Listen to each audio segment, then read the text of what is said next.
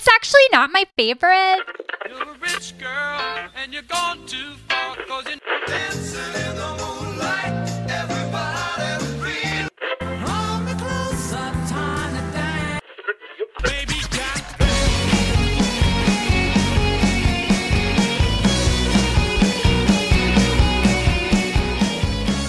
Welcome back to Lyrics for Lunch, the show that just can't take this. We swear we tell you the truth. Did that on the fly. I thought that was pretty good. Yeah, that was thank good. you. We do tell you the truth, and we just can't take this. We just can't take this. I'm Aviv Rubenstein. I'm your host. This is a show where we do deep dives into famous songs and artists and tell you the stories that you might not know about them. I'm joined this and every week by the I don't know. I was gonna make a reference to the song this week, but I don't know what you're gonna do. I don't know if it's gonna be. You don't know where it's going. It's not going to be good. Yeah. No. Hello, I'm Lindsay Tucker. I am a writer, researcher, co-host of this show. I'm doing fine, just fine. Everything is fine. Fine, just fine. Everything is fine. Yes. Classic. So what are we talking about this week, Lindsay? This week we're talking about The Killers, more specifically the song "Jenny Was a Friend of Mine." Oh dear. So I've long had like a kind of a headcanon theory about what the song is about, so I'm very, very nervous about being either right or wrong. Well, I'm going to ask you your theory in good time. But before we do that, just a quick trip to the mailbag. Vindication Department. So this is from JM Durrett on Twitter, who said, I thought the line in The Cure's Just Like Heaven was makes me scream seasick, which, okay. And he was talking from her POV, reminiscing about him swinging her around. Perhaps once she tried to say, I'm getting dizzy, but said I'm getting seasick. And then that was an inside joke. I may have overthought this. You certainly did, Jacqueline. But I'm glad to see that you're on my side of mishearing these lyrics. Seasick! Seasick! Yeah, that was funny. I went through because the version of the song I listen to more often is the Dinosaur Jr. one, and I was like, what if they say she's sick and like that's where I got it? Nope. Definitely not. Certainly not. Just wrong. Once you hear it right, it's hard to go back. I know. I fucked it on up. Except for, I think I'm going dreams are made of. No, I still hear wrong. that. I still hear that. I still can't hear the most concrete wrong. jungle. It's not there. Yeah. So stay tuned for our. What's that song called? Welcome Empire to State New of Mind. York. Empire State of Mind.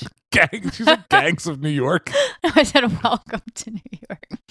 That's the Taylor Swift song. Oh God. Welcome to New York. Welcome to New York. All right, we gotta stop. This is. I can't do this anymore. So today we're going to be talking about The Killers and Jenny Was a Friend of Mine, which is the first track off of their debut album, Hot Fuzz. Correct. The Killers were formed in 2001 in Las Vegas via classified ad. Hell yeah. So frontman Brandon Flowers told Seth Meyers in 2018, quote, there were these 2-3 weekly magazines in Vegas, and at the back of them, on each one, there was a classified section, and I would kind of scour through. At the end of each ad, they would put what influences you had. And like musical. Okay. Yeah, what music you liked. And so I would just look at the band names. And there was a lot of new metal and a lot of stuff who I didn't affiliate myself with. And then I saw the Beatles, I saw Smashing Pumpkins and Oasis. And I thought, that's close enough for me. That's I love it's like, not quite. Are you a big Killers fan, Lindsay? I just loved Hot Bus, to be honest. And then the next album. I agree. It's Diminishing Returns. Uh-huh. Yes. Okay. So I 100% agree with you, and I have so many things I want to say about the Killers and little like trivia bits and factoids. I know this is not my episode, so I'll wait to be cued to do so. But I really loved this album, like me too. So much.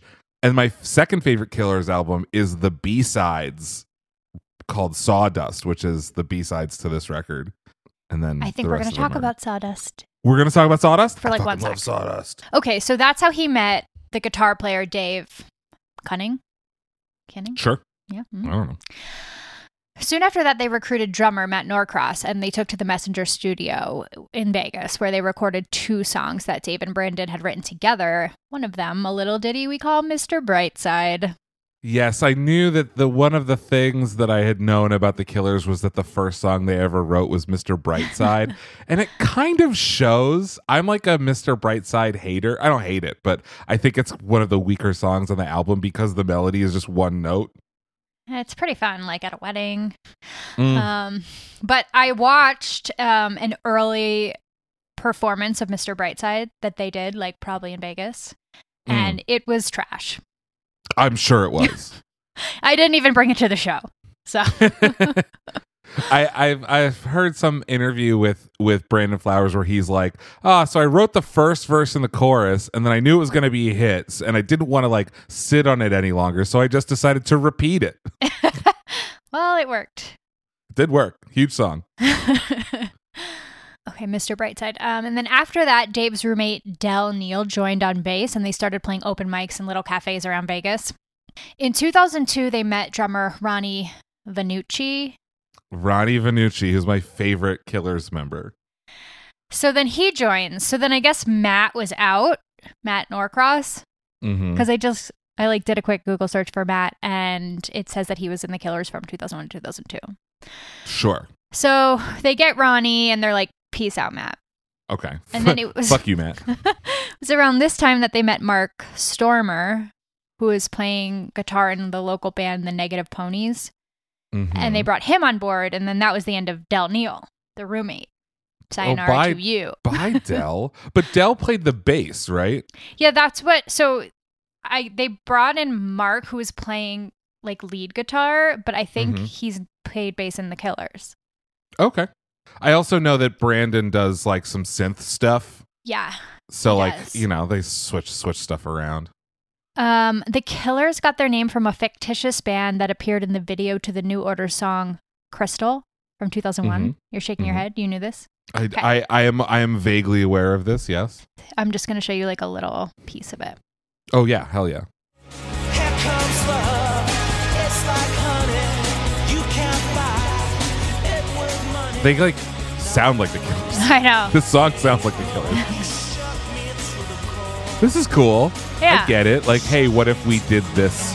What if we like just pretended to be this band from this New Order music video? For real life. Yeah, I like this. I've never heard this song before.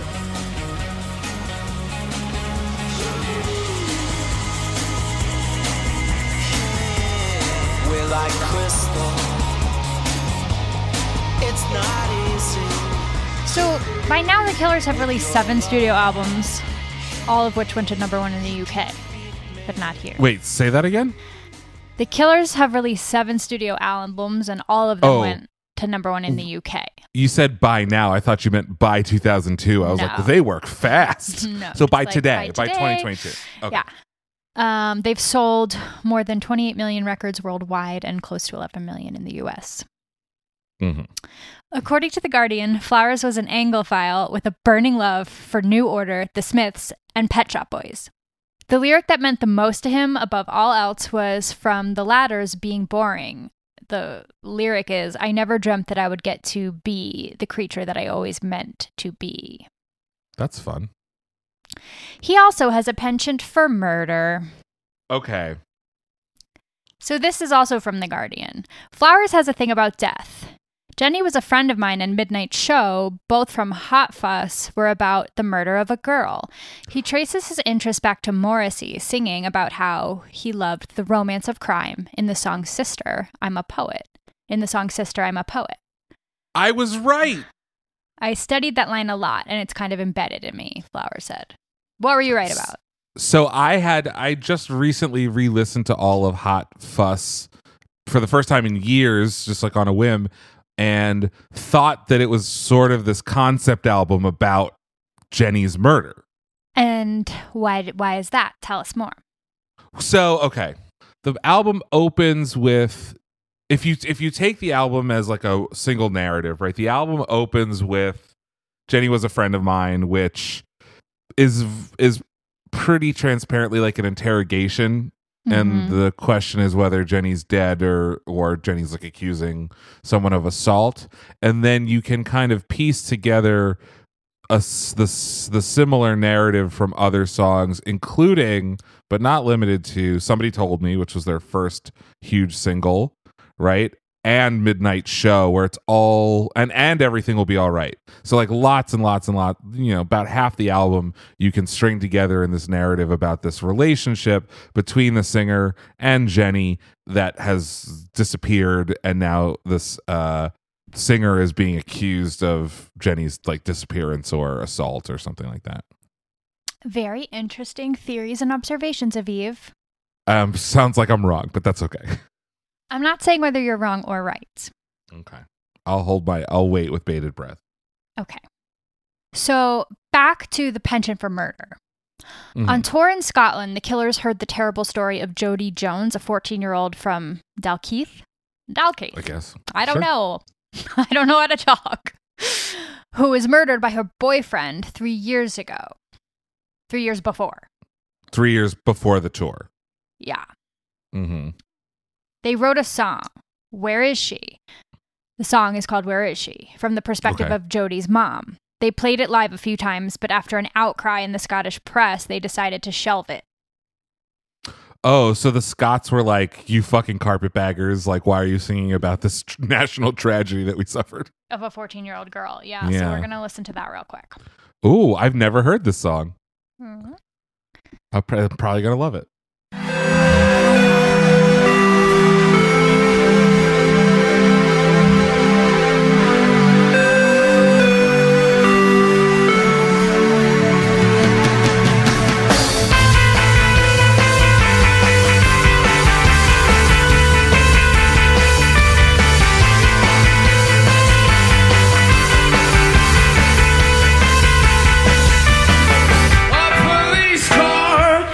Outside your house today, I haven't seen you in a couple of days. Bold rhyming day with day. She said. Your mother looked scared, but she didn't cry. Yeah, I love this. She didn't cry. Yeah, super good. Yeah, and it's like a little messy, which like their songs were in the beginning, and that kind of went away. On one hand, I've got myself to blame, but on the other, it's always the same. Fathers who shake your head tell me that it's a lie. I don't want you to death, but I want you to die without a good friend on the sunshine. I know I want survival, but you don't know why. Where is she? Where is she? Yo, this song shreds. Your favorite song? No, I mean it's high on the list of Killer songs. Way to take it literally. Well, No, sorry. it's actually not my favorite. You also can hear fun elements that are like kind of repurposed or called back to in other Yeah. Killer songs, specifically that drum fill of like bop bop bop, which is reused in Somebody Told Me. Yep. I love the drummer. The drummer plays standing up. Standing up. Yeah, he has a drum drone and he sits, and then when he like gets really into it, he'll stand up and play the drums. It's fucking so cool and very normal. And he looks like Jeremy Piven. Jeremy Piven? Oh yeah, I guess I Yeah, can see the that. drummer. I've seen you in your crazy. What have you done with my whole wide world? Where is she? Where is she? Where is my baby girl? I've seen you in your crazy. What have you done with my whole wide world? What have you done with my whole wide world?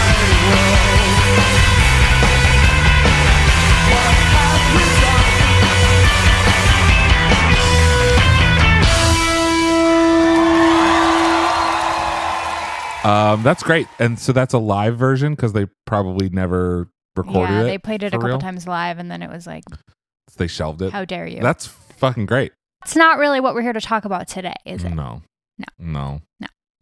Today, we're talking about what you already named as the first track off of 2002's Hot Fuss. What an album. What an album. We all love it. And they were really young. Flowers was like 22 when Hot Fuss came out.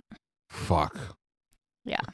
And like they truly, for like our younger and or older listeners, like they came out of nowhere. It did. It was one of those like happy, surprising things where like you think life is just fucking mundane, and then you can just get surprised by something new and awesome. I was driving home from a girl that I was dating's house.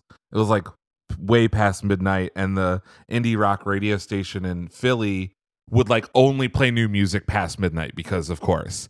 And they're like, "Oh man, we've got this new song. This is the first time it's being played on American radio." Yeah, right. But you know what I mean. And I remember the DJ being like, "It makes me like dance with my butt in my seat." And it was Somebody Told Me. And I was like, holy shit. This is like, yeah. So that whole record, I don't know. I mean, like, I'm trying to think of like another artist that so surprised everyone, all of us. Maybe like Lil Nas X or something. Mm-hmm. Just like totally came out of nowhere. Anyway, sorry. I love this album so much. Me too. Okay, so let's listen to Jenny Was a Friend of Mine. Oh, fuck. The helicopter also helps the like crime sort of thing. Yep, sure. It's like a very cool way. This is what happens, by the way, when I'm not a hater, is I just like compliment everything that is happening in the song. And it's lame. It's lame. I like it.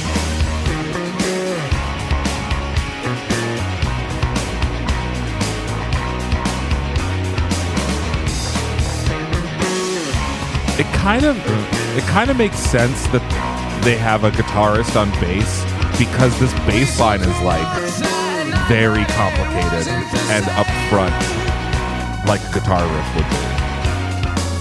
We had a fight on the promenade out in the rain. She said she loved me, but she had somewhere to go. She couldn't scream while I held her close. I swore I'd never let her go. Tell me what you wanna know.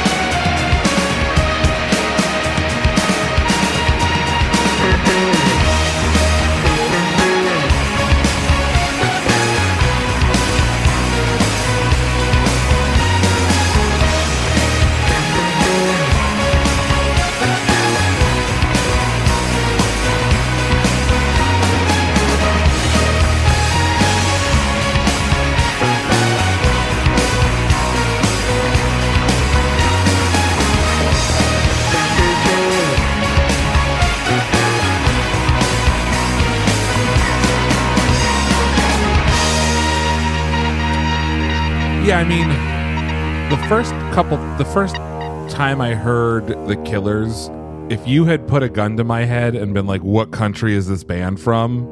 I would have been shot because I would have just said England. Right. Like, this whole album is very, very like English synth rock inspired. Yes. On purpose. Sure. Yeah. I mean, you'd mentioned, right? Like, Yeah. they love the Smiths and New Order and that kind of thing. All right. So do you have anything else you want to add about what this song is about? Before you tell me how wrong I am. I'm not here to tell you if you're wrong. Okay. Yeah, so it feels like, they pick this guy up, Jenny's missing or something, and he's being interrogated, and what you're hearing is his interrogation. And then you whisper in my ear, I know what you're doing here. Mm-hmm. And then maybe the rest of the album like flashes back to their relationship of some kind. Maybe. Maybe? Have you heard of the Preppy murder? Fuck. No. Okay. What is the Preppy murder? If you believe the internet, Jenny Was a Friend of Mine was written about the 1986 murder of Jennifer Levin in Central Park, Oh. which is also known as a Preppy murder. Why is it known as the Preppy murder? Well, Was it I like can tell dudes in you. Letterman jackets? I mean, no. Oh, really? I'm going to do a quick source plug because most of what I'm about to tell you about the murder comes from the docuseries The Preppy Murder, Death in Central Park. Great. So it's New York City, 1986. Of Even the Future. Put in Exterior. some city sounds. New York City, 1986. Ed Koch is mayor. Yeah. Exterior, day. Pat Riley, an equity trader on Wall Street, is riding her bike at 6 a.m. when she approaches Central Park. She said maybe because she was a female trader, she felt invincible, because this is like a weird time to be riding your bike in the 80s in New York. There was like a lot of drug crime and stuff. Yeah, especially like Central Park and Times Square were like fucking gross. So as she's approaching the park, she sees a car with blacked out windows driving toward her the wrong way, which startled her. And then as she continued up the hill, she saw the body of a young woman under a tree. Jen. And naturally, she doesn't have a cell phone, but like the body's like all like jacked up. Like it's not like I just fell asleep, I'm taking a nap. It was like I mangled here. It follows style. Yeah. Yeah, so she keeps pedaling until she finds a phone on Madison and 90th, and she calls 911. So the dead woman is 18-year-old Jennifer Levitt of Soho. By all accounts, bright, happy, popular teenager who's heading to Boston for college in the fall. And she grew up in Long Island. She had loved music as a baby, especially the Beatles.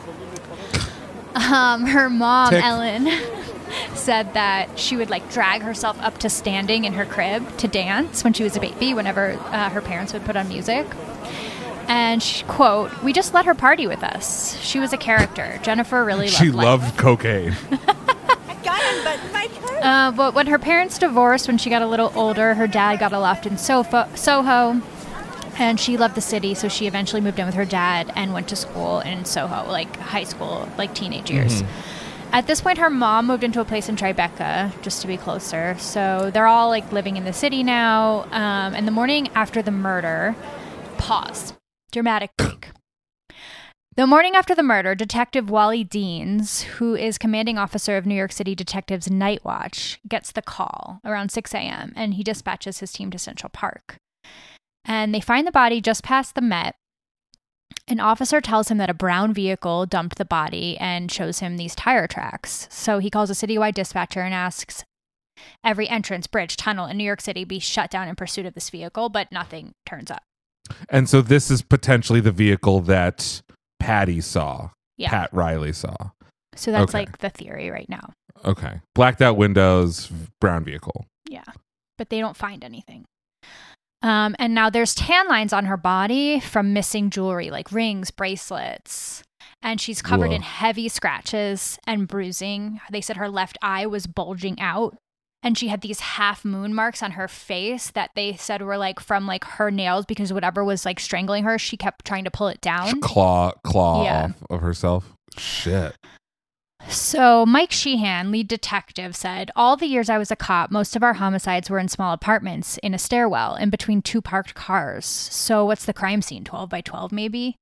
But in this case, they don't even know where this crime scene begins and ends. And the assumption is that her body's been dumped there. And the chances of finding the killer seem slim. Yeah, I mean, listeners, I also host a show about Law and Order SVU. And so this feels like very SVU-y, but also like classic newspaper fodder of like a pretty white girl is murdered in Central Park.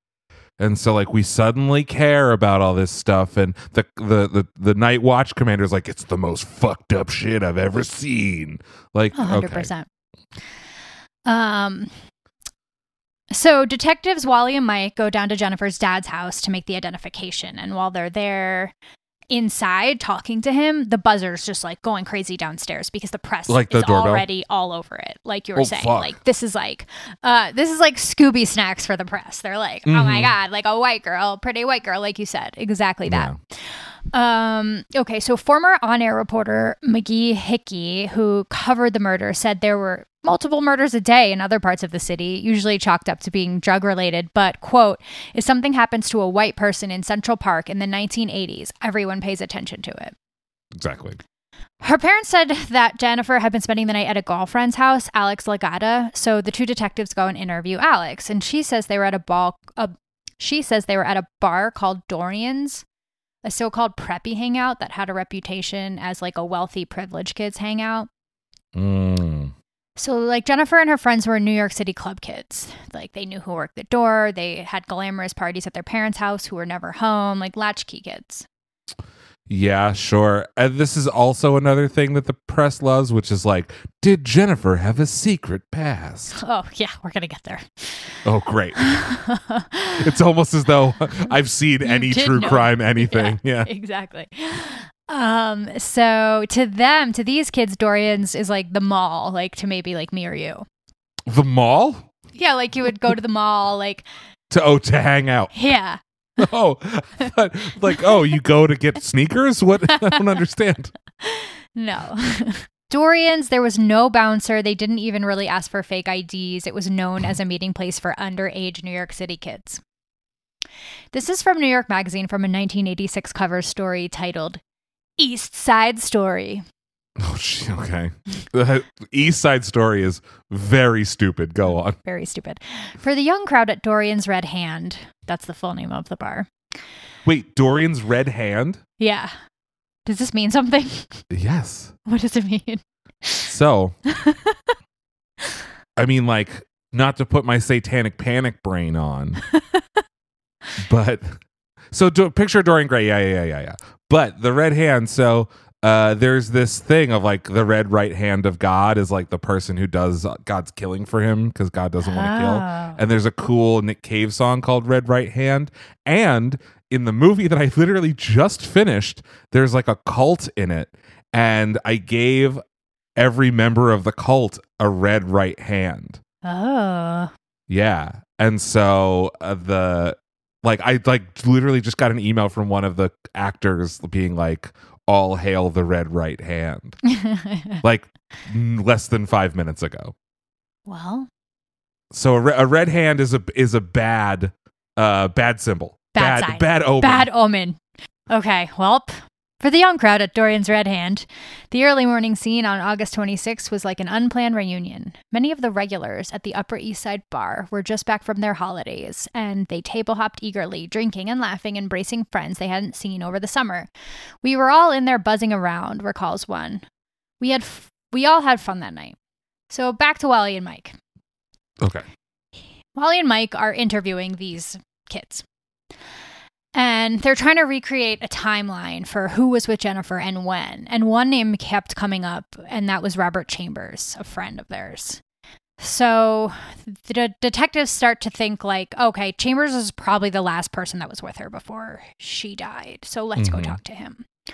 So they go to his house, and as soon as he comes out of the bedroom, he goes from being like a friend to a person of interest, now like a suspect, because he's covered. His face is covered in fresh scratches, and his Ugh. right hand has open wounds on it, and which turned out to have an impact fracture. He has a red right hand. He had a red right hand. Fuck. I'm creeping myself out now. So they take him down to the precinct, and the cops are playing it cool. They're like asking him about New York Prep, which is where he went to school. Like they're like doing their old boys club thing. Mm-hmm. And finally, they ask him about his face. And do you want to guess what he said? He fell into a swimming pool. Close. He said that he was throwing his cat up in the air and it was scratching him. No, fuck you. Fuck you and your fucking heart. You have had like 16 hours to come up with a lie, and you're just like, I was throwing my cat up in the air. Yeah. Let's see the cat. And then he's like, oh, you think this is bad? Like, check out my chest. And he like rips open his shirt and No, shows the bad, cops. And his wrong. chest is just like covered in gouges. It's like, No. What's his name? Robert? Robert Chambers. Robert, I'm your lawyer now. Yeah, Shut so the fuck Robert up. hasn't even asked for a lawyer, BT Dubs. Oh my God. Matt would be going crazy. But Robert, I'm your lawyer now. Shut the fuck up. You have no idea how those scratches got there. I'm not trying to help you get away with murder, but like, shut the fuck up. Well, he says that the last time he saw Jennifer was outside of Dorian's, that they said goodnight and they went their separate ways. And he's like real cocky and arrogant. No. They keep asking him questions for 2 hours, the same questions over and over again. And then eventually he says, yeah, just like I told you, we left Dorian's and we walked up 86th Street together. That's not what he said before, though. Not what he said before. And you know where 86th Street is leading? The park. Central Park. Oh. So, as I said, he hasn't asked for a lawyer, so they decide to get a video statement before he lawyers up. What a fucking moron. I'm gonna paraphrase some of the shit that he said, and then I will also play part of the video statement that I was able to find online. So he says he got to Dorian's around 11:30. Jennifer comes over and starts talking about her trip to California and her tan. Quote, I really wasn't interested. I wasn't all that interested. I kept making faces about it and stuff. He claims that she asked him to go outside and talk. And so they go and they walk up toward 86, toward Central Park. And she asks him to go into the park. And he says no. And she says, come on. So they go into the park past the Met. And he says he's trying to explain to her. Now they're in the park. Now they're in the park. Dude. Yeah. Stop talking. Oh, he's not going to stop talking. Fuck. So he's trying to explain to her that he's not interested in her at all, that he wants to go home, but she's interested in him. And she says, let's go sit under this tree. And he says that he's interested in other people, not her. And she freaks out and scratches his face. And he didn't even notice till morning. No, wouldn't. This is what he said. Until he was throwing his cat around. Yeah. So she begs him to sit down. So he says, okay, I'll sit and talk, but then I'm going to go. So then she says she's going to the bathroom and then comes back and comes up behind him and she's massaging him and saying how cute he looks and that he would look cuter if he was tied up. And he said that he thought that she was horsing around, but she scoops up his hands and takes his underwear or her underwear and wraps it around his wrists, stripping him naked and jerking him off. Robert. So he said she was doing it really hard and it really hurt me. And I started saying, stop it. It hurts. Robert. I'm begging you to stop talking. You're just literally ensuring that they kill you for the murder of this girl. So let's listen to this little clip, which is some of this video. She's having her way with me, without my consent, with my hands behind my back, hurting me. After hours of questioning, Chambers finally broke down and claimed responsibility for her death, but said it was an accident. Oh, Watch no, it his was an face. accident. And his entire ensemble crumble. Is a feeling that every homicide detective feels, that you know you have the guy on the ropes. He punched himself in the leg and welled up with tears and the sniffles and said, what's my mother going to say? This guy, I have to believe that the cops didn't even ask any questions, that they just put him in the room and just let him talk himself into admitting that he murdered this girl for like an hour. Yeah, it was went from- over 2 hours. Okay, over 2 hours. Okay, but he went from it was the cat to Yeah. we left each other outside the bar to we walked down 86th Street to we walked into the park to she tried to jerk me off and I said no to she tried to jerk me off again, tied me up, overpowered me.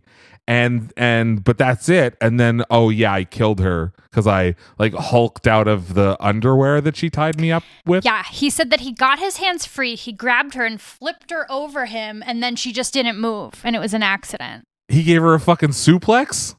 Also, for the record, he's like 6'4" and she's like 5'2". So this would be like Sure. if you were like, to me, like if I was like somehow overpowering you and like, oh, I couldn't stop you. Like, no I would fucking not- way. That's No, not happening. Right. Okay. Robert. Where did the scratches come from, Robert? Okay, so click on this. The videotape confession, already shown in court, was released today. She said I looked really cute and that I would look cuter tied up. And I thought, she was just horsing around.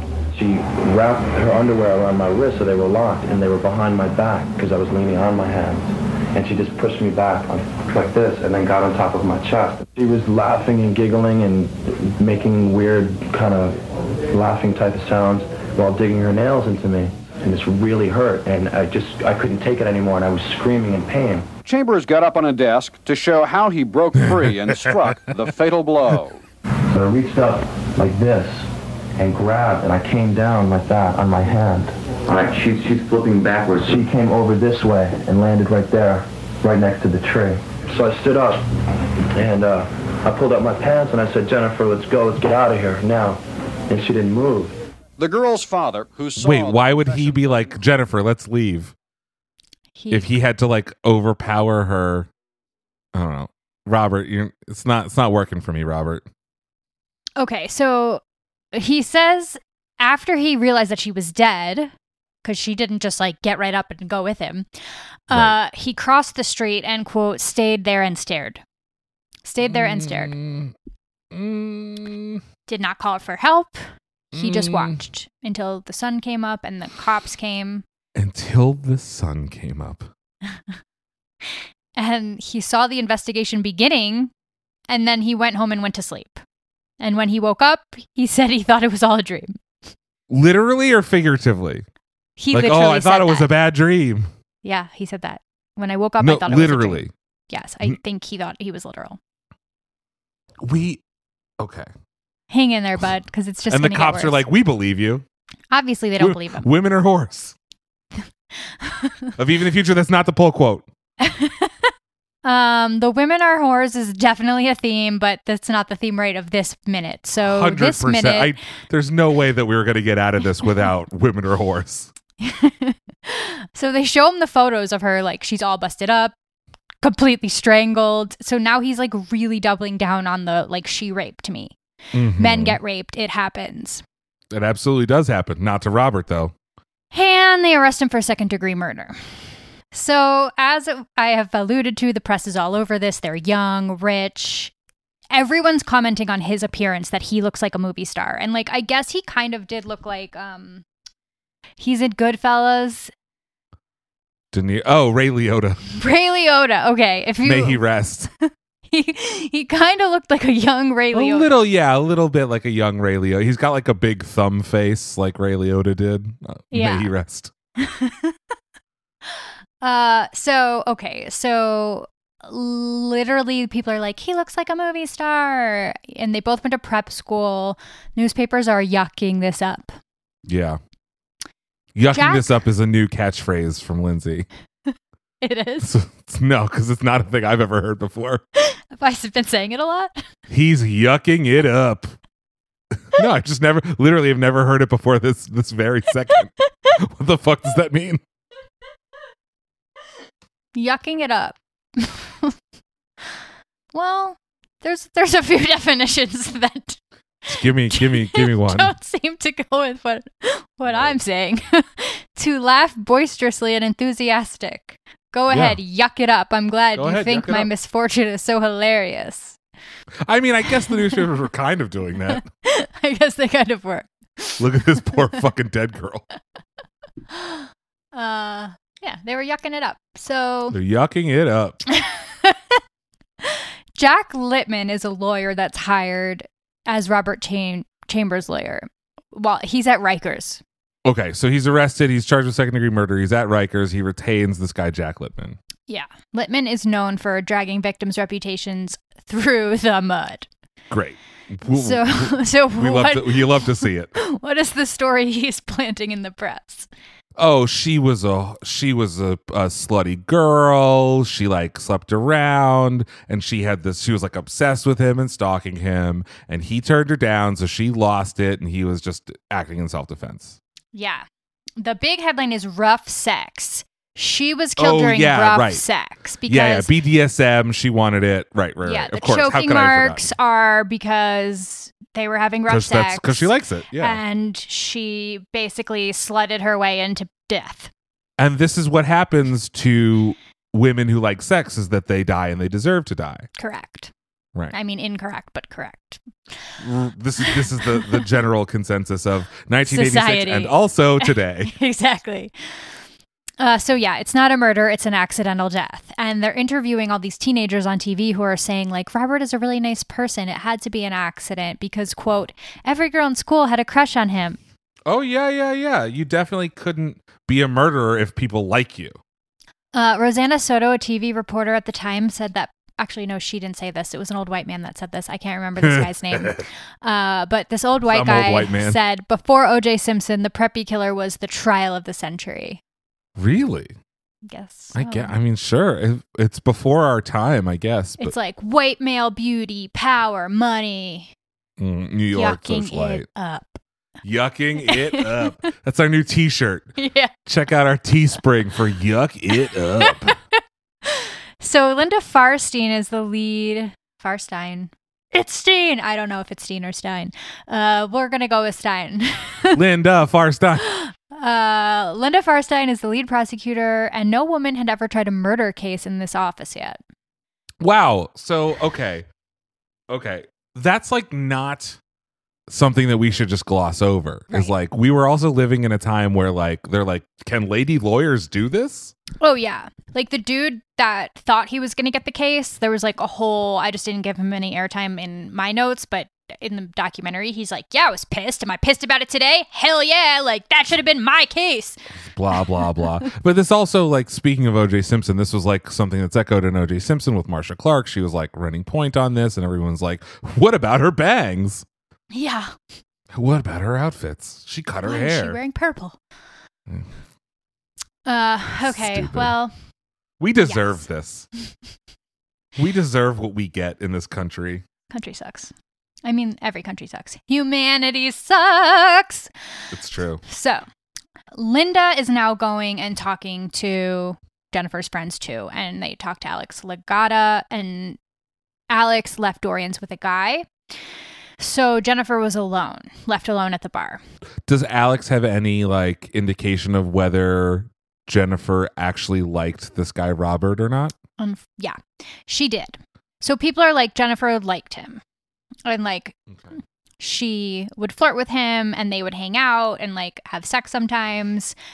You know, they were like, they weren't boyfriend and girlfriend, but they were lovers. Sure. Robert actually went to Dorian's that night to meet another girl, Alex Kapp, who is 16, by the way. Oh, good. Yeah. And just a little sprinkle on the top of that sundae. yeah, just some casual statutory rape. And she was his girlfriend. They are girlfriend-boyfriend. I hate this. So 19 and 16 is like bad, but not like insane. But like, don't bring your 16-year-old girlfriend to a bar to do a murder. Like, no, like what would you say your thought process was, Robert? Well, he was going to meet Alex there like that night, but he showed up like 3 hours late. Alex is the girlfriend. Yeah. So I forget why, but they had like gotten in a fight, and Alex was like, meet me at Dorian's at 8. And she said like, we never would have gone to Dorian's at 8. Like we usually would go at like 10:30, 11, but like I wanted to talk to him and that's why I wanted him to come early. And then he didn't. And he came at like 11 and like blew right by her and just like just being a dick. And then Jennifer went up to him and is like, you know, hey, like flirting. Hey, They're big boy. talking, laughing. Yeah. Yeah. So Cap gets really pissed, Alex Cap, because she's just like, this guy, my boyfriend, doesn't come to meet me. We're supposed to have a serious talk.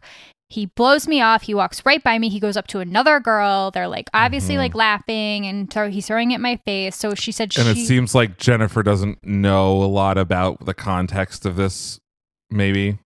Yeah, I mean, Even Also- if she does, it's just deserve to be murdered. But like, you know.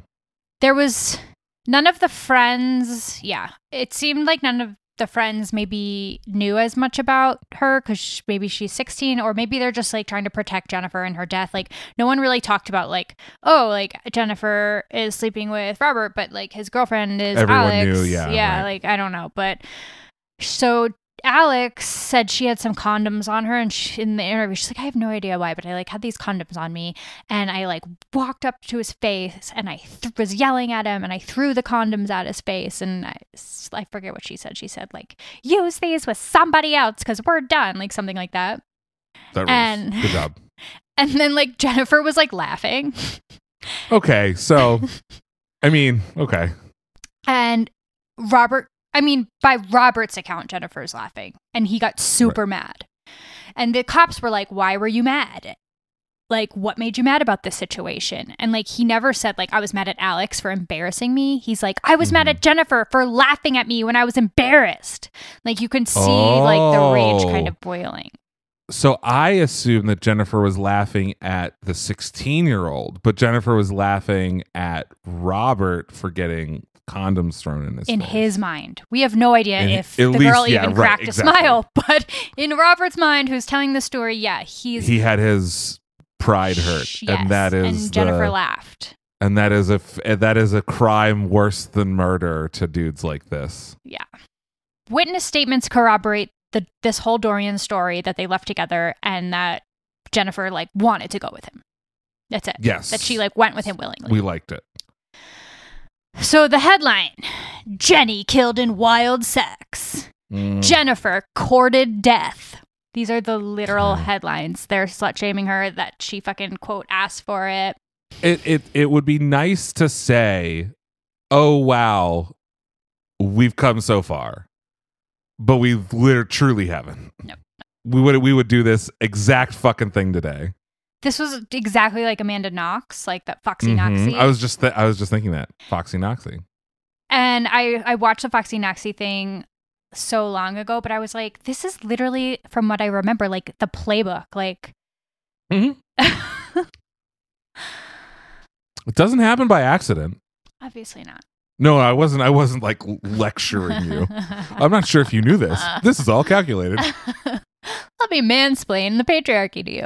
No. Now they're looking into Robert's family, and they find out that his dad is this guy, Bob Chambers, and the lead detective actually knows this guy because he frequents the detective's dad's bar No. almost every day. No. And he's not rich. He's not a rich guy. And he never once mentioned that he had a son in like all the years that they knew each other. But still, the lead detective in a murder case shouldn't be like, oh yeah, my dad and his dad are friends. Oh, totally. But Not rich. they're not rich, and they're Irish immigrants. And his mother was like a private nurse for prominent families. She worked for Jackie Kennedy at one point. Oh wow. So they're doing okay. They're doing fine, but because she like was in the homes of the well-to-do, like she always aspired for that for her son. So she had like these aspirations for him to rise up the social ranks, and she would like try So he's a pretender. push him into places where he could succeed. Yeah. So she sent him to Choate for middle school, and he got kicked out. Then he went to Browning, where he got kicked out for stealing a teacher's wallet. And he ended up at New York Prep. He had terrible grades. They dug up all these letters from the headmasters, like to his mom constantly, like he might not graduate if his grades don't improve. Like Robert's doing really poorly. So they're starting to understand a bigger picture. Why are we not character assassinating him in the paper? Oh, because he's not a woman. 'Cause but he's pretty. He's He's a in pretty general, and he's like good looking. Yeah, but she's good looking. She was, right. yeah. I assume. But that's working against her. Right. It's okay. But it's like just so obvious. It's like, oh, this guy's like had a bunch of history of crimes and is like doesn't do well with anger and like being rejected, and he's like a pretender to his social class. Like, I wonder if we should be worried about that. Did she like to be tied up in sex though? Because if so, she definitely deserved to be. He is totally innocent. Yeah. It's not even she deserved it. It's like, he's innocent. Yeah. Okay, so they're starting to understand like this bigger picture of like Robert is not exactly how he looks on paper and what the friends are saying. And they go and they talk to Alex, the girlfriend. And she described him as quiet, respectful. He was her first boyfriend. She said they connected because they both wanted to be famous and they felt like they didn't belong. Oh, God, I hate this. She actually said in her interview in like modern day that she was the opposite of helpful with the police because her feelings were so wrapped up in Robert and she felt like they were really in love. Sure. And like, and I can imagine like, even if she was like trying to like spill all the guts on him, if she has an axe to grind, it's like it's not gonna work. Right. She's like, and another thing he said to me was this, like, that's not going to be helpful. Right. Okay, so detectives had his phone book. Like, you know how people used to have like a little... Like a black book. Yeah, with Yeah. names and phone numbers. Mm-hmm. So they call everyone in it to find out as much as they can from him. It's Mike Sheehan and Linda Farstein. So they're calling... Linda Farstein. They're calling everyone. And at first, everyone's saying like, oh, he's such a nice guy. It must have been an accident. But then they're like, bring out the photos. And they're like, okay, but look. And then people start cracking and telling stories about like, well, actually, Robert was actually stealing jewelry, fur coats from people's parties, from their parents, someone's like parents' Amex cards.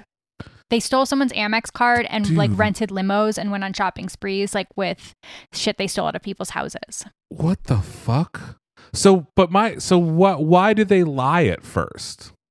So one of the girls who was like best friends with Jennifer was reflecting on how like it's so interesting because we knew that like Robert and some other people would like steal from these parties. Right. But we were like all friends and like we just looked the other way and like I have no idea why. Elite deviants. It reminds me a little bit of like Only Murders in the Building. Like those like rich preppy kids that are all just like stealing each other's shit and doing murders. I mean, doing murders, yeah. But when you're that rich and you have that much money, I mean, I was thinking how like one of my good friends would always like whenever she went to an away game at another school, she would like steal stuff from the kids' lockers, just like a high school paraphernalia. So we would have like Central sweatpants, you know, from other schools, and she would take them and give them to us. And then one day we went to our friend's party and she like stole something from his older sister's closet and we were like, whoa, that's crossing the line. Like we know her. Yeah. But on a smaller scale, it's like still the same thing. Like we weren't like, we're not friends with you. We were just like, that was a little tasteless. Yeah, maybe don't do that. Right. Yeah. And so if this seems priorities like, oh, this are fucking skewed, man. Well, especially when you're a teenager and these people are so rich that maybe it just felt like a sweatshirt to them. I don't know. That's true. But he wasn't actually that rich. So he was like... But they didn't know that. But they didn't know that. Right, exactly. So the detectives learn that he's been in and out of rehab since he was 14. He has a huge cocaine habit and he dropped out of rehab the last time. I don't know if you could just... I mean, like, you can drop out of rehab, but, like, it shouldn't be called dropping out. He checked himself out of rehab. And as the trial is ramping up, Chambers is trying to get out on bail, and his defense attorney, Jack Littman, gets this letter from the Archbishop of Newark, Theodore McCarrick. Do you know who this is? No. Okay. We'll talk more about him later, but he writes a bail letter for Robert, calling Robert gentle, talking about his character, painting him out to be this altar boy. Don't ruin his future for a moment of indiscretion, yada, yada, yada, yada, yada. And at this time, McCarrick was on his way to becoming like the number one cardinal in the U.S., which he did become. Right. And so is my assumption correct that if you're the number one cardinal in the United States and you ask me if I know about this guy, it's because he covered up some kid touching? Yes, he would later become the only U.S. Catholic cardinal, current or former, ever to be criminally charged with child sex crimes. So he did it the least amount of times because he was the fall guy. Oh. I mean, that's how if it's like that's the way the mob works, right? Yeah. You give him like a middleman. But anyway, great stuff. Great stuff. So now the weight of the Catholic Church is behind Chambers. And no one that's not on Chambers's council understands why someone of McCarrick's stature is backing this kid. Sure. So whose bar did he hang out in? Well, Linda Okay. Farstein Linda Farstein drives to talk to McCarrick, and he admits, like, I didn't know any of the details of the case, and I don't know Robert. That's what he says. So he just got a letter? So it's like, why the fuck did he write this letter? Yeah, right? So, but then it later emerges that he is Chambers' godfather. What the fuck? How do you... Okay. So he lied. You're not supposed to do that. He's literally bearing false witness. It's one of the big ones that you're not supposed to do. And like, this is easily verifiable. Oh, I've never met this person before except for at his christening. So his mother, Chambers' mom, was super entwined with the church. Because she was cleaning everyone's mess up. She was their nurses. Yeah, I don't know, Fuck. but it was fucked up there. And so he gets bail. His bail was set at $150,000 in 1986. So that's a lot of money. Yeah. And people in the church are like putting up their life savings for Robert's bail. Fucking God. So he gets out on bail on October 1st. Now the church is trying to like cloak him in their holiness. Like literally, like one priest was like, he can live with me in my basement. So he does. But he goes right back to partying in Soho. His girlfriend Alex went to see him and said, like, I felt really sorry for him and I was comforting. I forgive him. It was that slut Jenny. Right. He had been like writing her letters his whole time in prison. So they're hanging out and they're playing Mad Libs. And she notices that he has a huge stack of tabloids with the headlines about the murder in his room, like by his bed. And so she said like half jokingly, like, I guess if you got what you want, you're famous now. And she said that his face like shook her to the core, like he was like doing like a smiley smirk. And she realized like he likes it, like he's enjoying loves this. it. And she ran home and like never talked to him again. Good for you. You forgave him one too many times, but good for you. You finally got there. Okay, so then they find out there's like a $70,000 grand theft larceny charge. Because he where he's a stole all this suspect, stuff. or it's I can't remember if he was a suspect or there's a charge against him, but like he stole a bunch of stuff. They found his license on the fire escape, and the investigator called him, but he was like, What a fucking moron. He said, oh, I lost my license. And this is what the investigator said. the Oh, cat. he The was cat young took it. and handsome, and he said he lost it. So, Shut the quote, fuck he was up. young and handsome, and he said he lost it. Like, people are enamored with this guy, who I think is not very fucking cute. Does he have like a golden dick or something? What is wrong with this? Like, but so you ever see the 30 Rock episode with John Hamm, and he's like in the bubble and he like is so horrible at everything, but no one has ever told him that he's bad at everything because he's so handsome? That sounds like this. That's this guy, right? Where he's just like the worst fucking criminal in the world. He's like leaving his driver's license on the fire escape and is just so handsome that he's like, I don't know. A cat took it. Yeah, so they let him go. So, but they had picked up latent fingerprints in the bathroom of that robbery, and they had come back unknown. But now they have his prints because they booked him for murder. So they compare the prints from the bathroom of the robbery to his, and it's a match. I hate this. I'm so mad right now. And his partner in all of this was this guy, David Filyaw, and he's a known rapist who stabbed a girl in the inch of her life. Okay. So what more evidence do you need at this point? Well, I want to show you the New York Magazine cover because it's about this time that this magazine story comes out. Robert Chambers, East Side Story. Oh, right. East Side Story. Right. And so he looks like a Gordon Gekko, right? He's like in a nice suit on the cover, looking very in command. There's like a tiny picture of Jennifer. Yeah. What does the A death cover that line shocked say? the city. Robert Chambers, Jennifer Levin, and A Death That Shocked the City by Michael Stone. So that was what I read part of it to you earlier, and I think I Yeah. have more of that coming. But the fact that a man wrote the story, that a man making decisions at one of the biggest magazines, New York Magazine is not just a city magazine. At that time, it's a national magazine. When we Yeah, were in no, it's Boston, huge. it was huge.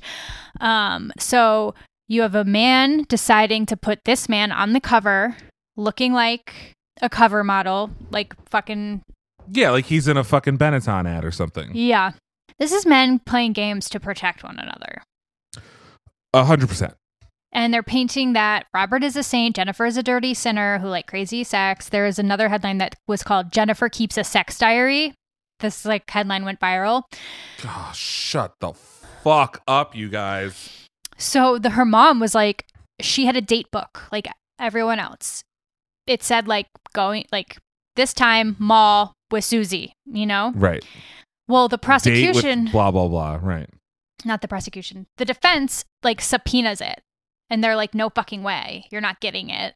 But they were obsessed with it. They were obsessed. And so even though I don't know if they ever got it or didn't, or if it just wasn't damaging at all, the damage was already done because the sex diary headline was all that people remembered. Honestly, it's better that the prosecution, it's better for the defense that they never got the diary because then anything is in the diary. Exactly. So, yeah, the media is really not helping the situation, but they haven't seen the crime photos yet. And no medical examiner has said publicly how she died.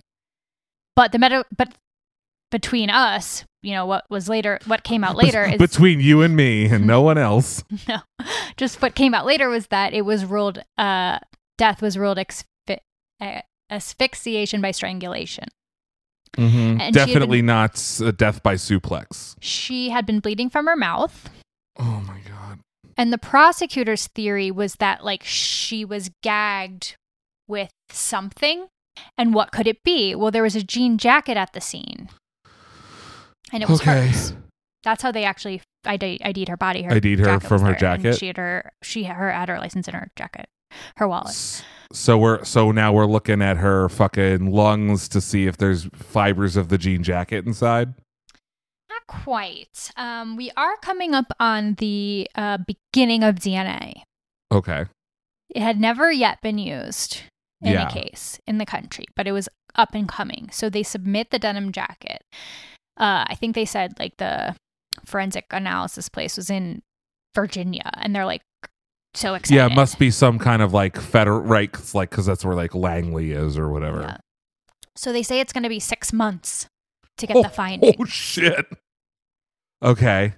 So this better come back fucking for the prosecution, or else they're really fucked. We waited 6 months, blah, blah, blah. Yep. So the preliminary DNA results show that there's blood and saliva on the jacket, and it is ruled to be the murder weapon, or theorized to be the murder weapon. Right, because she aspirated into it or whatever. So the defense moves to have it stricken from evidence because DNA is not reliable. Mm-hmm. But they're still typing the blood, right? It's the same blood type. It's the same whatever. Mm-hmm. But the judge grants it, and the jury never hears what DNA evidence showed about the murder. If you're going to tell me that Robert gets off for this, I already know he does. You don't have to fucking even say. I figured it out that they're never going to get him for this, and now I'm mad. They might. They might. Or he might just OJ himself. Star in a reality show? So the prosecution is also not allowed to introduce the robberies as evidence in the trial. Of course not. But if you remember, her body was found with all of its jewelry missing, and they're not allowed to bring this up. In fact, there was one photo of Jennifer early that night at Dorian's that's part of the evidence that will With be the shown at jewelry trial. on? And they had the prosecution was made to put tape over her ears so that the earrings that he stole would not be shown in the photo. Because it would be prejudicial because he hasn't been proved that he stole that stuff yet. So you Yes. gotta. Oh my fucking God. Okay. Sure. It's incredible how well the justice system works for guilty rich white dudes. I know. So reporter Rosanna Soto did a story on the 5 things the jury wouldn't know about Robert Chambers. 1, his videotape statement changed 4 times while he was talking to the police. Dope. 2, that he was a suspect in at least a dozen burglaries. 3, he had a serious drug problem. So I will say, being a suspect in burglaries and having a drug problem do not necessarily mean that you are a rapist. I However, agree. that her jewelry was stolen might put you there. There could be a connection. Number 4, that he told an EMS tech who asked how he hurt his hand, "I hit something very hard," which is not what he said when he said the backflip story. Right. So wait, what did he say now?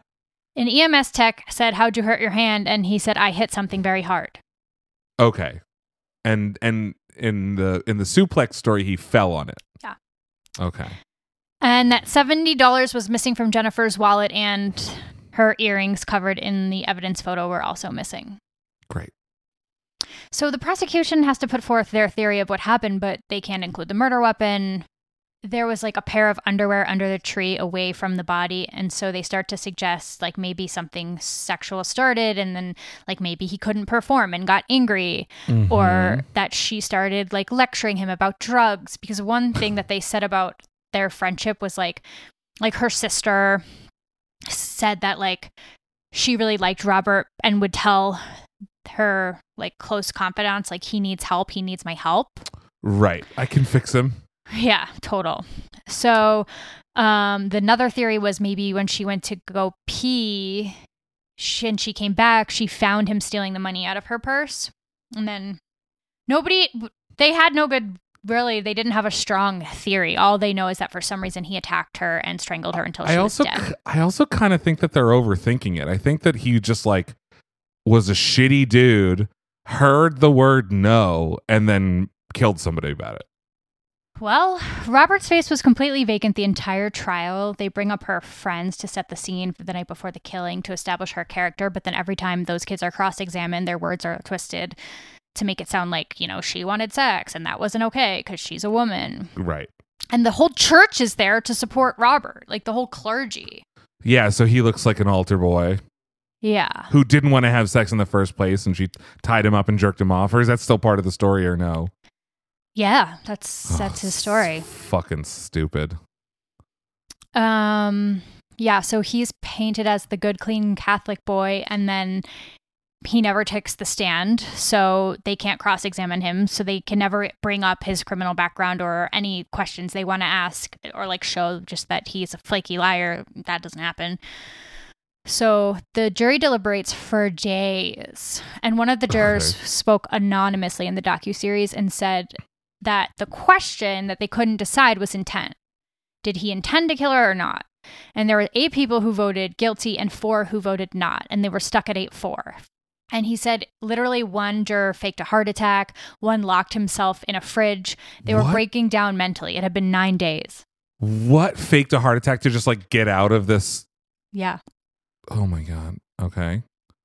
And they can't agree beyond a reasonable doubt what happened. Right. Holy oh my God. Okay. This is insane.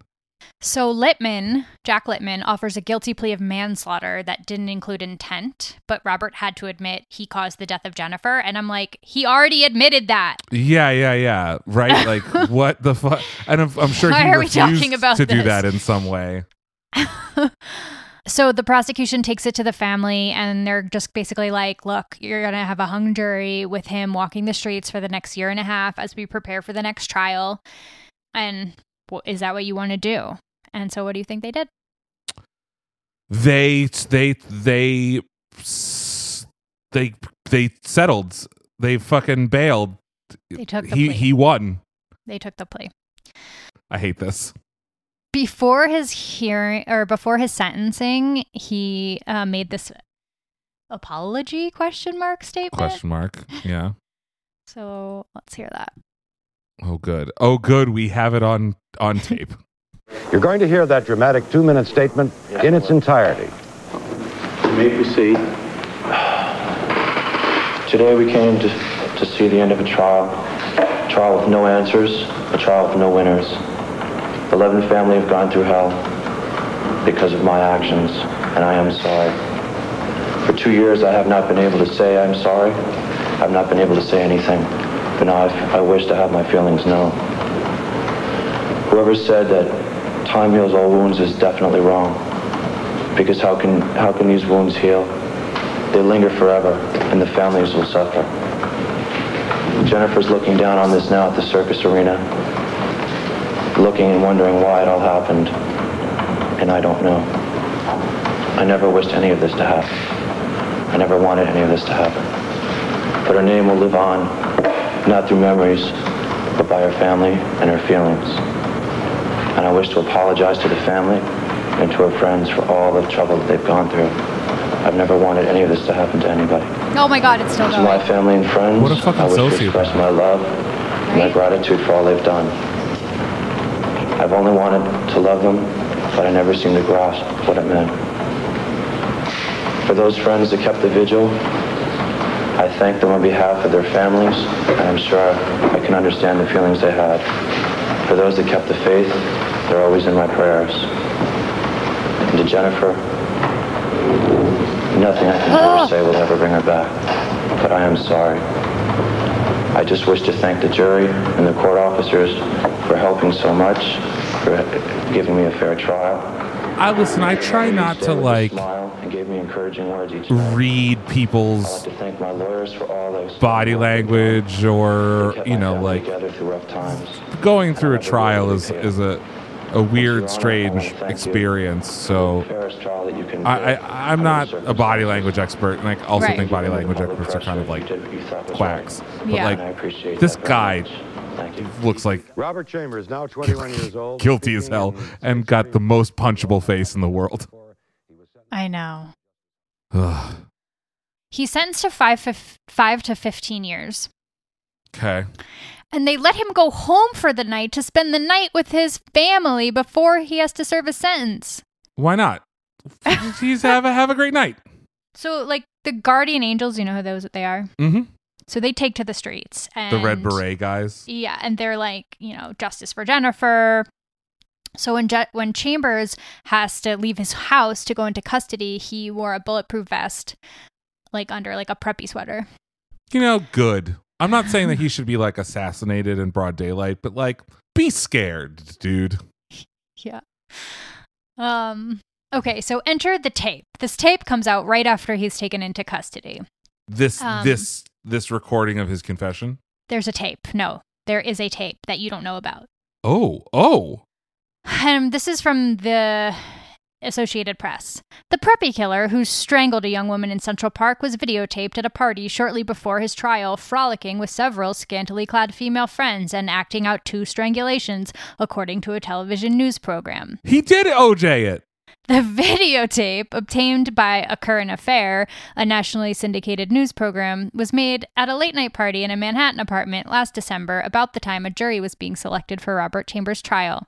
In one of the most bizarre sequences of the approximately 40-minute tape, Chambers is seen sitting with his back to the camera, facing the young woman and playing with a doll. Suddenly, grinning, Chambers looks into the camera and twists the doll's head around. "My name is," Chambers says in a falsetto. No. His voice trailing off. "Oops, I think I've killed it." Both of its eyes are like, he added before his voice trailed off again. At another point, Chambers performed a game of charades by grabbing his neck in a tight grip with his right hand and collapsing onto the floor. Holy shit.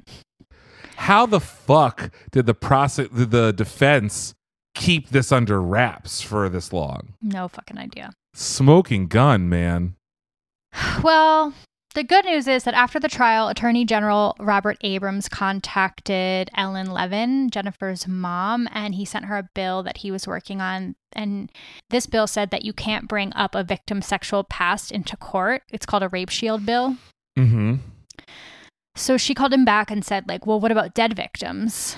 And he obviously agreed because he's sending it to her. Like, Right. And so he says, if I add it, will you come to Albany and work with me? So she goes and they form a lobby group called Justice for All. And over 10 years, they passed 13 pieces of legislation for victims' rights in Jennifer's honor. That's good.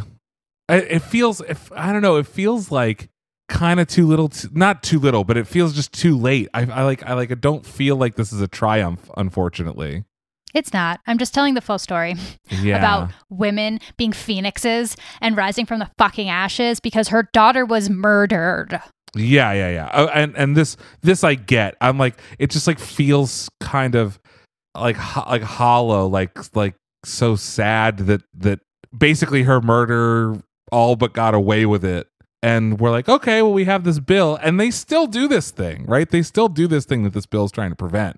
Mm-hmm. They do. We just like, I don't know. They do it all the time. Yeah. So Chambers could have been out in 5, but he's a piece of shit. So he got busted for drugs, like everything. He broke every rule in prison, they said. And he ended up serving the full 15 years and was released in 2003. Okay. But then he gets booked again on first-degree criminal sale of a controlled substance, second-degree assault, and second-degree burglary. What a guy. And he's sentenced to 19 years. So he's currently at Sullivan Correctional Facility in New York. And he's scheduled for release in 2024, and he will be 58. Good. Fuck him. Well, let's go to the summer 2018. No. What happened? Remember Theodore McCarrick? The priest guy? Yeah. So he's now in his 80s, and he's exposed as a pedophile priest who is having relations with his altar boys. Okay. And if you remember, Robert was one of his altar boys. No. And he was talking a little bit unhingedly about men getting raped. And it was hurting me. Yes. Oh my God. So that's why he wrote the letter. Yeah, I think. I mean, I'm not a mind reader, but... Oh. So he allegedly told a victim to pray to be redeemed of his sins after the abuse. Mm-hmm. Yeah. I fucked Just you, like, which made yeah. you unclean, so you should pray Yeah. about it. Yeah. Makes total sense. Okay, so one of his victims said, like, when he was 16, McCarrick told him that his father wanted him to have a talk with him because he was being mischievous at home and not attending church. Then the man said that the two of them went for a walk around campus, and McCarrick groped him before they went back to the party and sexually assaulted him in a coat room type closet after they returned to the reception. This is so fucked up. Yes, it is troubling. The ripple effect. Yeah, 'Cause right. You think and that it's the like bad guy is Robert. Who it is, right? Well, it is, but he's not the first. Yeah. And this is I think we have mentioned this before, is like there's no way that you will be able to get all of the rapists without like dismantling the entire culture that protects them, you know? And that will never happen. And that will never happen. There's too many people that are in power because of it.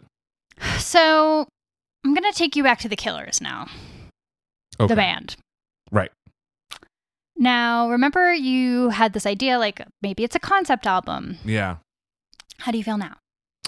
I mean, I still think that there can be like kind of a loose narrative drawn within all of the songs, but it feels like this murder is so specific and gripped the country in such a unique way that there would be other evidence in the record, in like the musical record, not the like legal record, to point to this murder. And I'm trying to think of Smile Like You Mean It.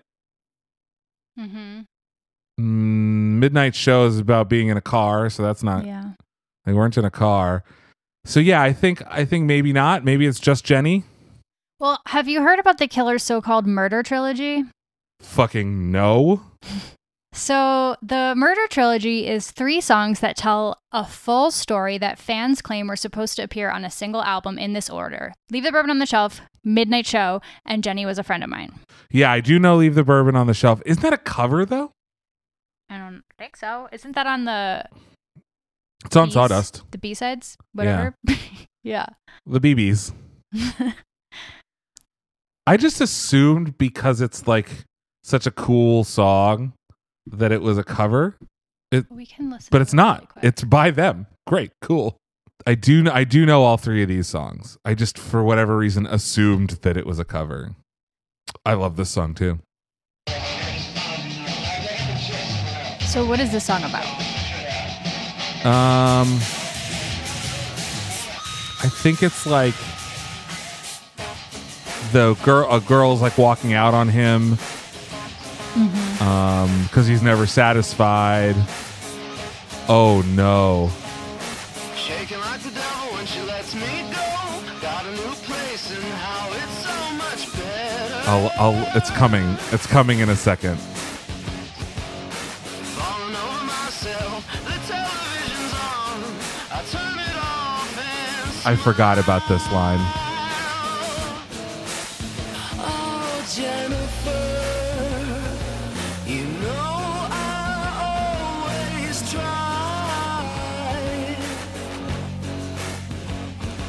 before you say goodbye.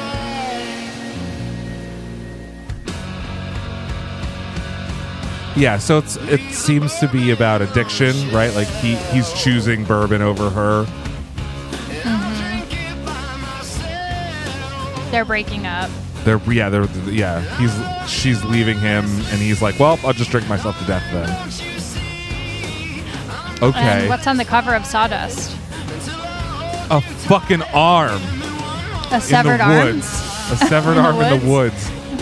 Oh my god. I hate it when you do this to me. Where you like downplay everything. You're like, well, there might be a couple connections, whatever.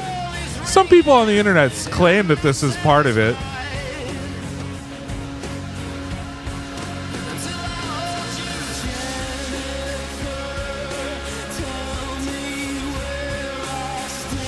Jennifer, tell me where I stand, and who's that boy holding your hand?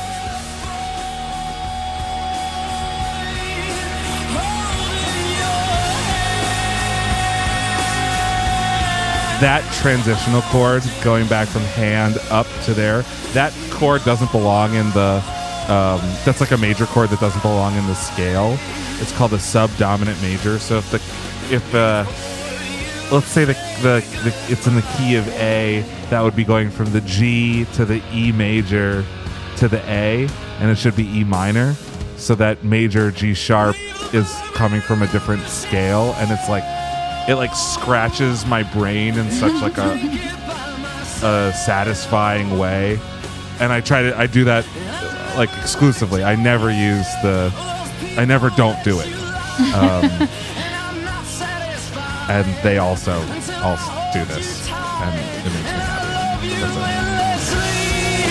Darling, don't you see I can't be satisfied until I hold you tight.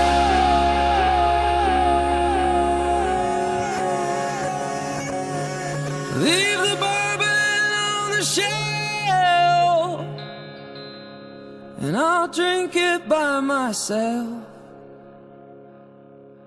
And I love you endlessly. Darling, don't you see I'm not satisfied. Well, let's go to Midnight Show. Okay. Drive faster, boy.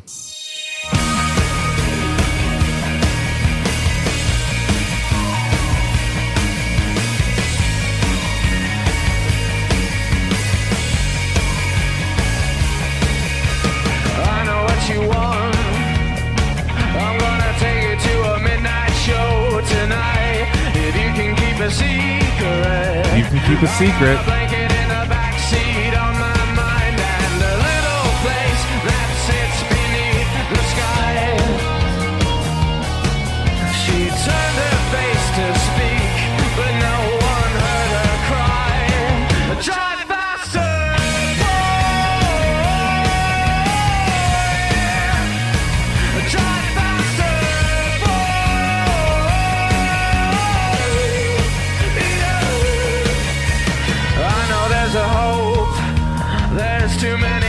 trying to help me cope.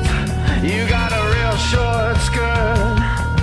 I wanna look up, look up, look up. Yeah, yeah, we were just in time. Let me take a little more off your mind. There's something in my head, somewhere in the back saying we were just a good thing. We were such a good thing. Make it go away. Make it go away without a word. But promise me you'll stay and fix these things I've heard. Or make it go away. So yeah, the singer of this song has made a mistake that he must go away, and she turned to scream and no one heard her cry and all this stuff. Sounded kind of murdery. A little murdery.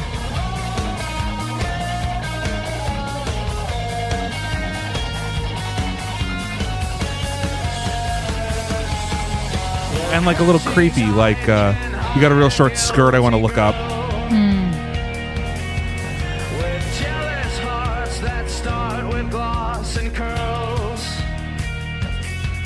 I took my baby's breath beneath the chandelier. I took my baby's breath beneath the chandelier of stars and atmosphere and watched her disappear into the midnight show.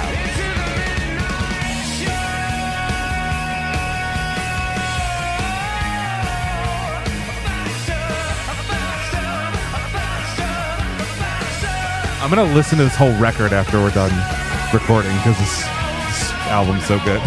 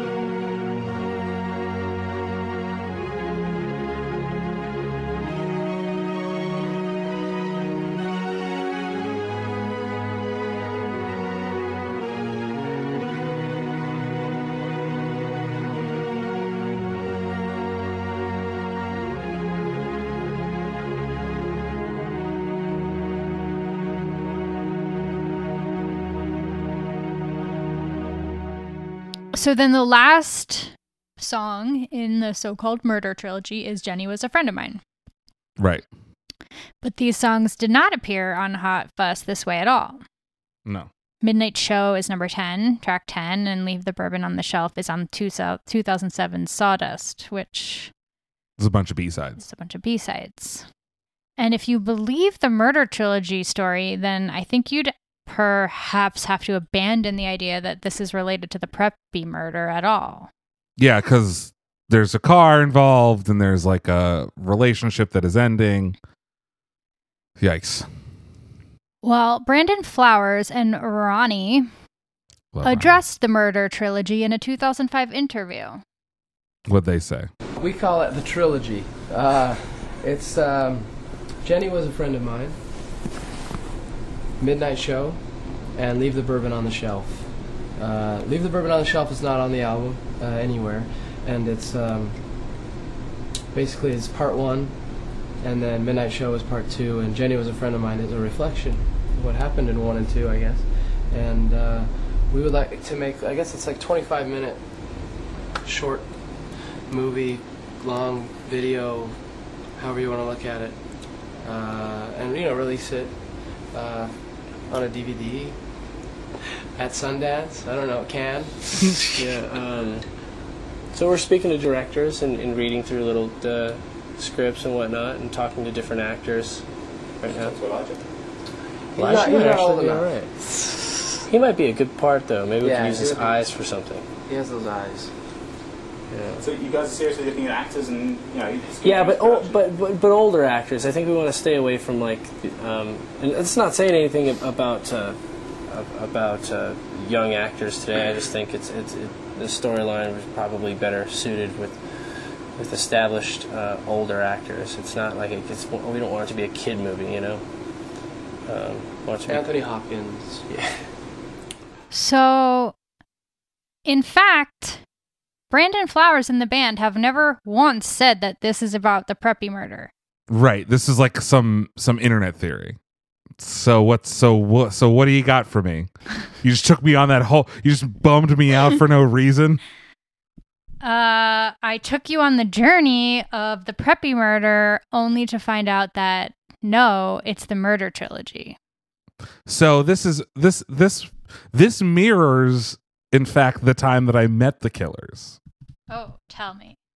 Okay, so right after Hot Fuss came out, so it's fall of 2004 in the US. This is my story. Is now the good time for the story? Yeah. Mm-hmm. So I was a big fan based on what I heard on the radio, and I had gotten, I think, the whole record at that point. And so they came to Boston, and it was like it was like November of my freshman year of college in 2004. And so I went with my roommate or floormate Scott Spiess, and we went to the Roxy, which I don't think exists anymore. But the tour had been booked before the like extreme early success of Hot Fuss. So the Roxy was like not a big venue. I think it was like 500 people. I've been there. And so, but we're doing it was like a podcast. nightclub too. Later. It was like a nightclub, yeah. So the show was early because we all had to be out by 11 so that the nightclub could start. And I didn't have tickets. And this was like, I think the first concert I ever went to where I was like, well, we'll just get tickets. We'll just like scalp them. It's fine. And so we went super early, Scott and I, and this was very like, I don't think I had ever seen a Killers music video at this point. Okay. Because like so early in their careers. And so we were like looking around for people to buy tickets, really like striking out. And so we go to, there's this Chinese restaurant next door, which I'm sure is closed down since then. And we're like having a bite to eat. And I see these 5 dudes sitting in the corner. And like they're wearing sunglasses inside, and they're in like tight pants, and they look like they haven't showered. And I'm like, I know a fucking band when I see one. So that's the Killers. Right. I just know it. And so I walk up to them. I think I just turned 19, and I'm like, hey guys, are you the Killers? And they're like, yeah. And I'm like, oh my God, huge fan. Huge fan. Didn't know what he looked like. Trying to get into the show, don't have tickets. And I like left a pause there because I was like, eh? Like, are you going to give me the tickets? And they're like, okay, well, good luck. And okay, so they leave. We eat our food. We go back. We finally pay like way too much money for these tickets. It is the single most crowded show I've ever been to. And the first band was a band called Surfer Rosa. They take the stage. They're okay. And then the Killers come on. And they are the guys that I saw in the restaurant, but they're not playing any Killers songs. And so the first song, I'm like, that's kind of bold, them opening with like new material.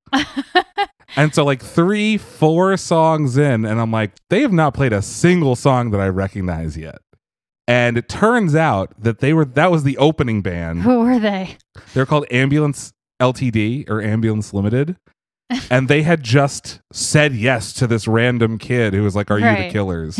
And so you believed him. I was like, I believed them. And I was like, so fucking mad. I was like furious.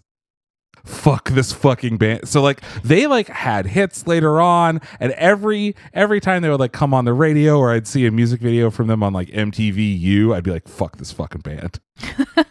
But then the Killers came on, the actual real Killers came on, and it was like, you ever experience like the crush at the concert where everyone like runs up to the front? Yeah.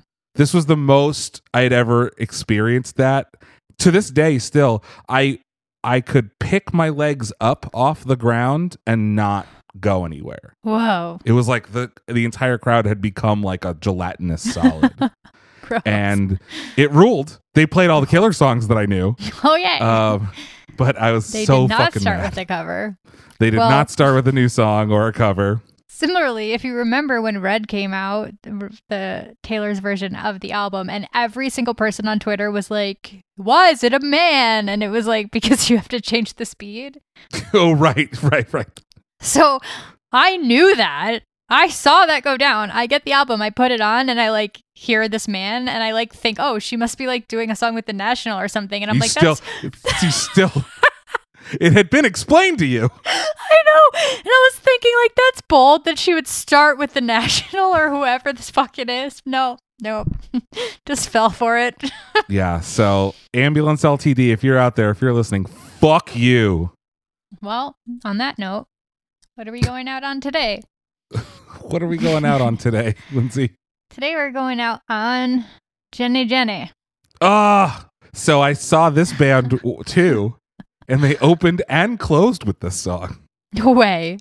Why did you see this band? They opened for like Finch or some like pop punk emo band. I was like, it was very weird. All right. Well, we're going out on Jenny, and this is just a final reminder to everyone that is writing on the internet in news articles that the Killer's song is about the Preppy murder. That is false. Not all Jennies are alike. Exactly. When did this song come out? Because what if this song's about the Preppy murders? 1981. 5 years before the Preppy murders. So this is Jenny /8675309 by I actually have a story about this too before we go. So there's this kid that I went to high school with named Jason who worked at Best Buy, and he got the phone number because like they sold phones, right? So he registered the phone number 267, which is the Philly area code, 8675309. He's like, I'm gonna sell it on eBay and pay for my college. And I think he sold it for like $2,000, which didn't pay for his college, but still. Not a bad scheme. Yeah, not bad, right? I like that. Where can people find us on the internet? Find us on the internet at Lyrics for Lunch on Instagram and Twitter. And for longer and weirder stuff, hit us up at lyricsforlunch@gmail.com. If you want to support the show, go to lyricsforlunch.com and click support. If you know what murder this song is about, hit us up. Let us know. Tell your friends. It's the best way to help people find us. And tune in next week when we have a very special guest, TikTok personality extraordinaire, friend of the show, Patrick Hicks. And we're going to be talking about Mariah Carey's Fantasy. Woohoo! Woohoo. So until next time, I'm Aviv Rubenstein. I'm Lindsay Tucker. Saying, drive faster! boy.